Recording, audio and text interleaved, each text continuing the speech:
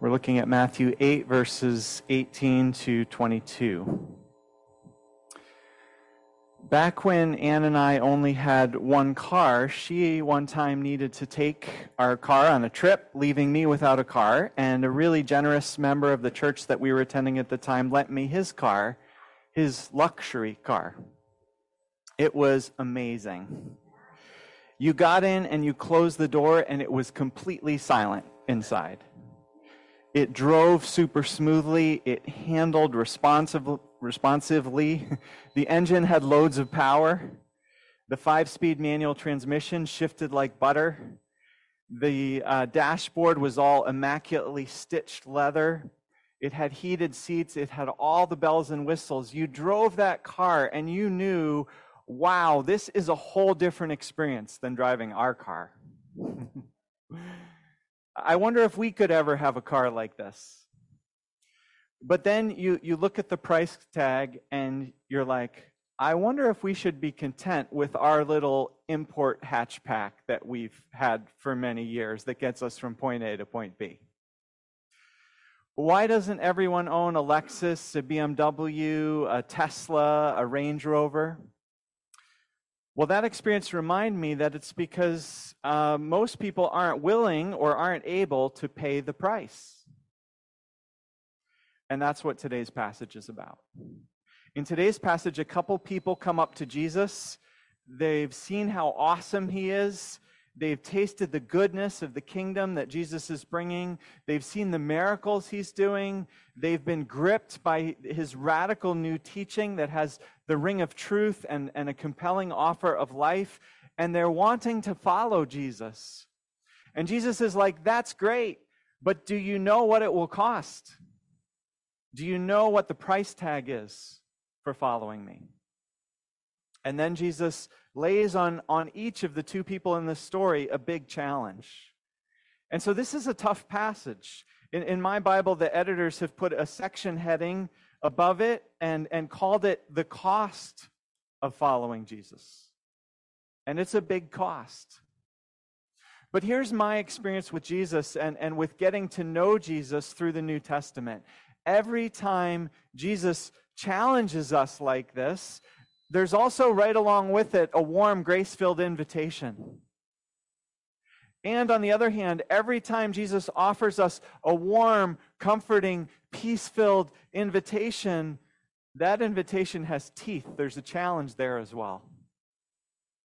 With Jesus, the two always seem to go together because, as the bumper sticker puts it, Jesus loves us just the way we are, more than we know. But Jesus also loves us too much to leave us that way, right? And this is one of those not leave us that way passages. This is a challenging passage. But here's the invitation I hear in it, and here's the good news that I hear in this passage. Jesus is offering us something better. Something better. A life that's better than the life we've been living. A purpose that's better than what we've been living for. An identity that's better than what we've been told all our life we are. Just like one drive in that luxury car made me realize that when it came to driving a car, there was something so much better than the car I was driving. And it made me dream a little of what it would be like to have a better set of wheels. So Jesus is offering us and inviting us into a life that's so much better. But of course, there's a cost. And that's the challenge.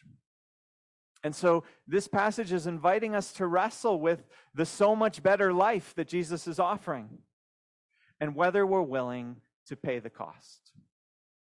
Question for your life, for my life, is Jesus worth it? In this passage, we see two people who come up to Jesus and they face a decision about whether they're going to quite literally follow Jesus. But to really see the decision they're facing and what's going on for them, we need to back up a bit and see what's going on in the scene and in the bigger story of Jesus' life and ministry. Here in Matthew 8, we're early on in the public life of Jesus. He's been doing miracles and crowds have been following him. In chapters 5 to 7, Matthew has given us the most famous sermon that Jesus ever preached, called the Sermon on the Mount, which sets out a radically different vision of how to do life and of what life in Jesus' kingdom and under his leadership looks like. And then after that sermon, Jesus still has large crowds following him. And now, starting in chapter 8, we get a close-up view of some of the amazing miracles that Jesus is doing, some wonderful, life-transforming acts of power. Jesus cleanses someone who has leprosy, a terrible contagious skin disease, heals them. Jesus heals someone who's paralyzed, who was bedbound. Jesus speaks a word, and this person gets up, and they're whole again, and they can literally walk out and live a whole new life. Jesus then heals the mother-in-law of one of his followers, Peter, from a terrible fever. And crowds are gathering around Jesus, and he's healing them all, Matthew tells us. And people who have been bound and harassed and oppressed by dark spirits are coming, and Jesus is setting them free, and it's awesome. Everything Jesus touches just turns to gold.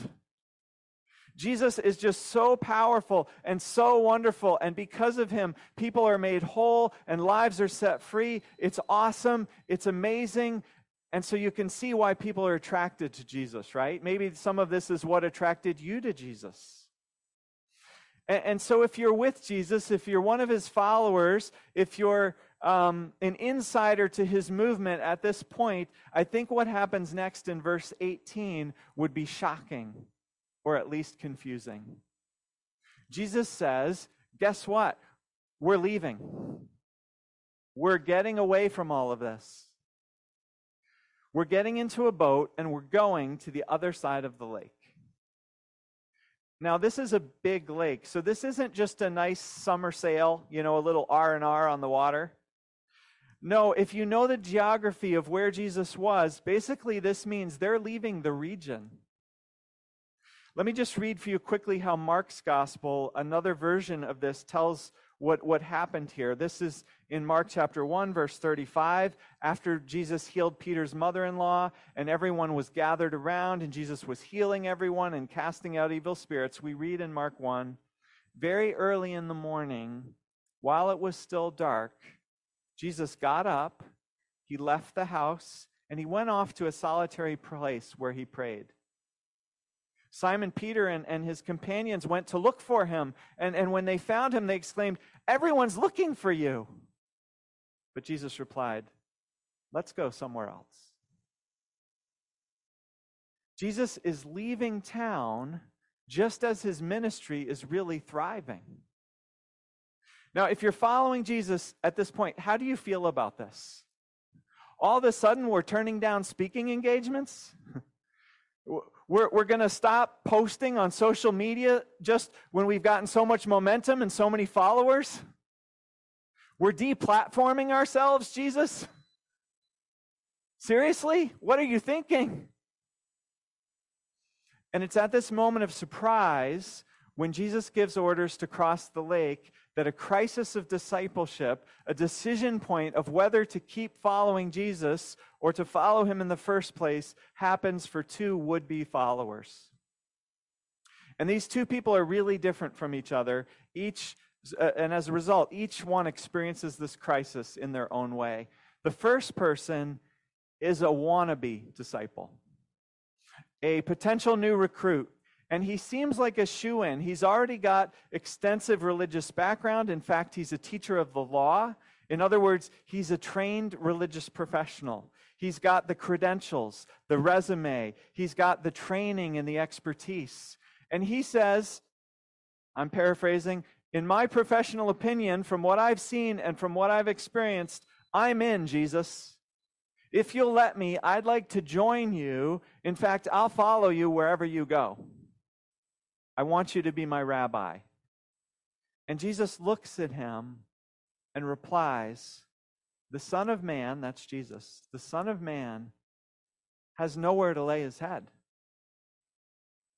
In other words, Jesus is saying, I'm leaving town. I'm going to another region on the far side of the lake, and I've got no reservations there at the local Marriott. I've got no friend over there who's going to put us all up in his lake house. So we might be sleeping outside tonight. Now, I wonder if this was surprising. I mean, Jesus is powerful. Remember what he's been doing. Amazing miracles that have been drawing crowds. The power of heaven just pouring out. Jesus has so much power. How could a man who literally has the power of heaven at his fingertips not be able to come up with somewhere to sleep for the night? Right? All that power, and he's going to be vulnerable and exposed and uncomfortable? How could this be? Well, I think there are two reasons that explain it. First, Jesus hasn't come to use his power for himself or for his own benefit. He's not interested in leveraging his popularity into a revenue stream or using his connections with heaven for his own comfort, which in itself is amazing, right? I mean, who else do you know who has immense power and immense privilege and doesn't use it for themselves? But Jesus says, I know who I am. I'm God's own son, God's beloved son. That's my identity. And so as God's son, I'm going to trust my heavenly Father for what I need. I'm going to use my power not for myself, but only in the ways my Father directs me. I trust him completely. For God's purposes, for God's heart. That's what I'm about. And this leads to the second reason Jesus, powerful though he is, has nowhere to lay his head. And that's because of why he came. The heart that Jesus shares with his Father about who he came for. Who did Jesus come for? He came for the least, the last, the lost, the lonely, and the left behind. He didn't come just for the rich and famous. He came also and even primarily for the lonely and the overlooked and the losers. And Jesus knew he wasn't going to be able to reach people like that from a limousine motorcade or a penthouse suite. And so Jesus went to where the least and the last and the lost were. And he lived like they lived. He got down on their level so that he could relate to them, so that he could relate to us. Without power, without privilege, because he and his Father loved them and us. Jesus was willing to give up his prerogatives and his comforts that could have been his in order to be there for and with the least. Do you realize that's Jesus' MO?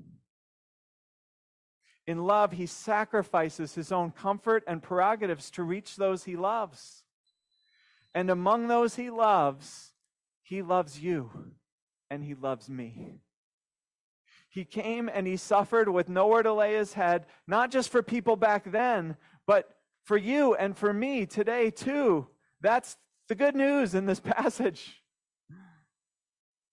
Here's the challenge, though. If you're with Jesus, if you're on his team, if you're following him, or if you're thinking about joining him, this means he's teaching you, he's teaching us to love like this too. Jesus is like, you want to follow me? Awesome. Just so you know, though, others, or often rather, I'm hanging out with people who don't have much. I'm getting on their level. I'm doing what it takes, even if it's not comfortable for me, in order that I can be with them and love them well, because that's how I roll, and that's how I love. And so if you're with me, I'm not promising you every creature comfort that you've ever wanted along the way, because I'm going to teach you how to love like this too. This reminds me of a story I heard recently about the U.S. women's national soccer team. The ones that put women's soccer on the map in terms of international recognition. When they started their amazing run, they brought home Olympic gold 4 times in a row, from 1996 to 2012. And they were so exciting to watch, right? I'm sure some of you were watching them. When the lights were the brightest on the world stage, they dazzled. They were the best. And names like Mia Hamm and Abby Wambach became household names and heroes to lots of kids. But here's what I didn't know. Another local pastor told me this, and I wasn't able to verify it on the internet, so you can try to fact check it yourself if you want. But evidently, as the women's team were rising stars and they were enjoying the limelight and they were winning Olympic gold, you'd assume that they were enjoying the life of any huge sports star. Limousine rides, fancy hotel rooms, etc. But evidently, no. There was so little money when they traveled that they would have to sleep on couches of generous families in whatever city they were going to play at. And when they weren't training or practicing, they'd be spending time outside of local grocery stores at tables that they set up, raising awareness for women's soccer and collecting donations that sometimes was the gas money that they needed to get to their next match. Why did they put up with all of that? Because they loved the game. And you can imagine some starry-eyed young player watching them compete in front of TV cameras and seeing them on Sports Illustrated and thinking, that looks awesome. When I grow up, I want to make that team. And you could imagine this young player learning with excitement that the team was going to be visiting her town and going down to the grocery store and meeting some of the team and telling them about her love for soccer and her dream to play on their team. And you could imagine the team saying, that is so awesome, but here's something you need to know. It's maybe not all that you think. There's so little money in this for us, we sometimes don't have anywhere to lay our head at night. And that's what Jesus is saying to this would-be follower. That's the cost. So why is it worth it? Why is it worth walking closely with Jesus? Do you know? Do you remember? Well, here's my experience. Jesus is real, and Jesus is changing me. Occasionally, at moments, dramatically so, most of the time slowly and gradually. Over the years, I've become more generous and less stingy, more kind and less judgmental, more compassionate and less perfectionistic, more grateful and less critical. And as a result, is a life where I have more joy and more peace. Jesus has called me to some hard things, but he's always taken care of me and provided for me and blessed me with far more than I deserve. And each hard thing, though sometimes I was afraid, or I didn't want to make the sacrifice at the time, in each case I can look back now and I can say, wow, Jesus knew what he was doing when he called me to that. And I wouldn't have done it any other way in retrospect. Jesus is awesome. He really does offer us life, a life more rich, and more life than anyone or anything else can offer. That's why. Those are all reasons why it's worth the cost to follow Jesus. Well, for that teacher of the law by the lake that day, we don't know how it turned out for him. We don't know if he followed or if he turned back because he was worried that he might have an uncomfortable night's sleep. If he turned back, think how much he missed out on. I don't want to miss out on that. I need to remind myself of that fact.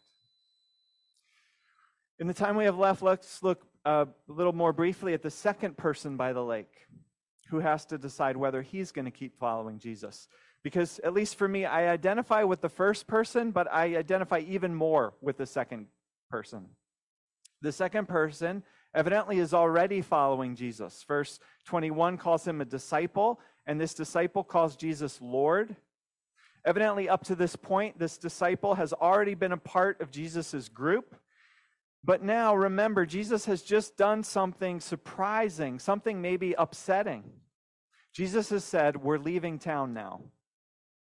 We're leaving the crowds, leaving the popularity, leaving the comfort of this town that we're in, and we're going out there into the unknown across the lake. And this disciple is like, Jesus, I'll go, but first let me go and bury my father. And Jesus replies with this shocking line, follow me and let the dead bury their own dead. Now, I don't know about you, but this one has always been hard for me to understand. I mean, seriously, Jesus? You can't wait a day or two for this poor guy to go to his own dad's funeral? Jesus, in fact, you're a rabbi. Why don't you conduct the guy's funeral, right? Isn't that what rabbis are supposed to do? Well, that's how I understood it until I learned a bit more of the culture of Jesus' day and what was actually involved in funeral practices back at that time. First of all, in that culture, funerals weren't done in a few hours. They lasted several days, maybe a week. Family gathered together. There were daily trips to the grave to mourn. And so at the very least, this is going to take several days. But even more importantly, burial in that culture was a two-step process, and it actually took at least a year to complete both parts. The first stage was putting the dead body in the tomb and mourning the death. But the second stage, just as importantly, involved going back a year later and gathering up the bones after everything else had decayed, gathering up the bones and putting them in a small box called an ossuary, and then putting that box in a separate niche alongside the boxes of other family members. And until this whole process was done, in that culture, the dead relative had not fully been honored or laid to rest. And so burying your father in that culture could take a whole year.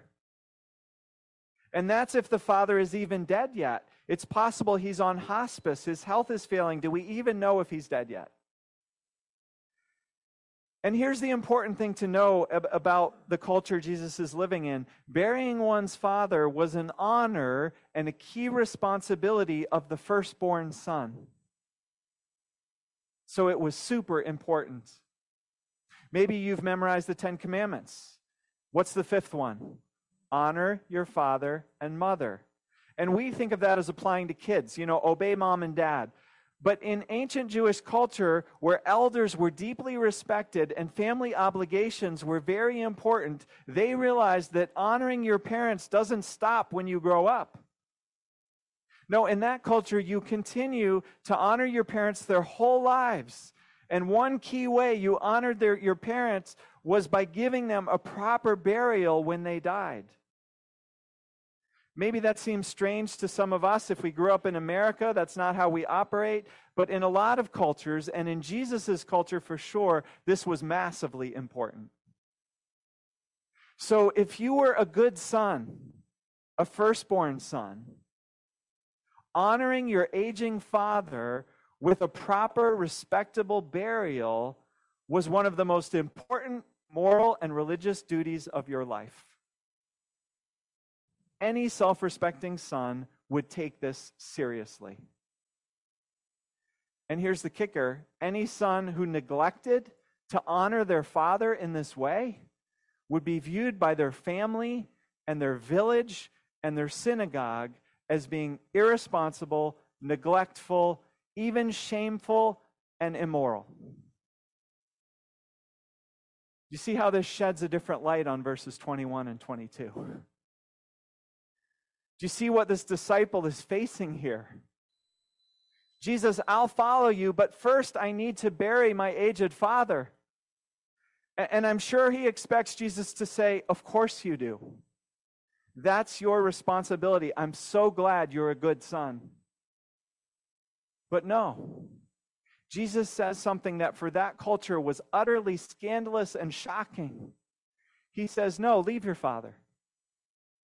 You follow me, and let the dead, the spiritually dead, bury their own dead. Do you see the cost for this guy of following Jesus here? If what the first person had to wrestle with was comfort and prosperity, what this second guy has to wrestle with is his reputation and his sense of responsibility and even his religion, his religious righteousness. Has following Jesus ever cost you that? Here's one way to put it. Let me ask you a question. What do you really love more? Do you love Jesus more, or do you love your church more? Do you realize that we can make church, we can make CBC an idol? And it can get in the way of following Jesus.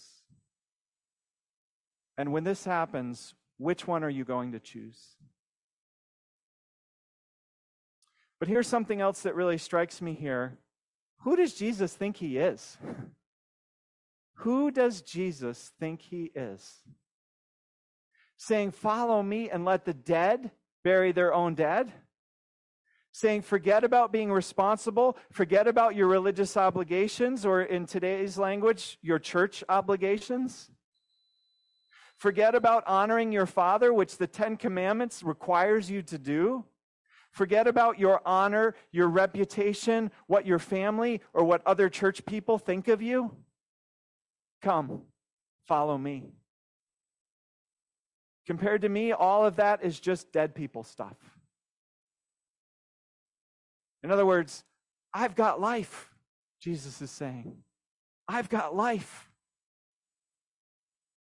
Do you see how bold and radical and presumptuous this is? We're back to our luxury car. The price tag is high. But the question is, are you ready for something so much better than what you have now? Do you realize what Jesus is offering? He's offering life. He's offering purpose. He's offering a life of love. He's offering God's power for you and in you and through you. And yes, it will cost you a lot to follow him. But think of what you'll gain. This is what I try to remember when the cost feels high. I try to remember why it's worth it. So worth it. I try to remember that with Jesus, in every big challenge that he makes, there's a bigger invitation, there's a bigger offer of grace, a bigger offer of something good. Jesus is being gracious when he calls me away from the things that never really can satisfy me anyway. Yes, Jesus sets the bar high. But Jesus doesn't challenge us just for challenge's sake. He doesn't just enjoy seeing if we'll do hard things, or seeing how much unhappiness we'll tolerate to prove our commitment to him. Jesus is not an exacting, hard-to-please leader. He's not setting a high bar just to weed people out, though inevitably it does have that effect. No, Jesus just knows that none of the other stuff that pulls on our hearts that we hold so tightly to really, in the end, satisfy our souls. Those things don't really give us life. And Jesus is offering us real life and real love. He's offering us and this whole world something better. This reminds me of something C.S. Lewis said, that great English writer.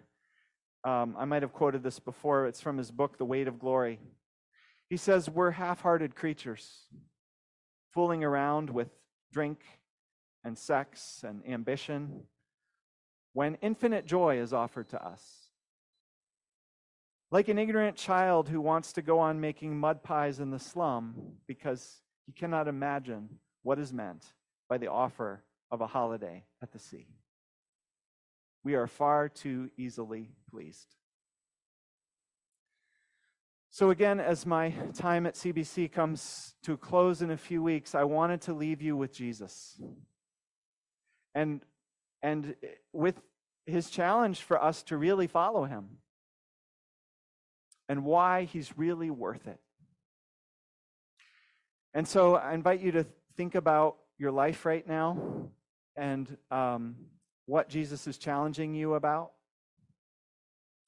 And what it is that we're pursuing or that we're holding on to, thinking it's going to make us happy, thinking it's going to satisfy us. But Jesus is like, it's not really all that you think. Compared to the life I can give you, it's really just dead people stuff. What's that thing in your life, in my life? And then, why is Jesus better? Do we know? Do we remember?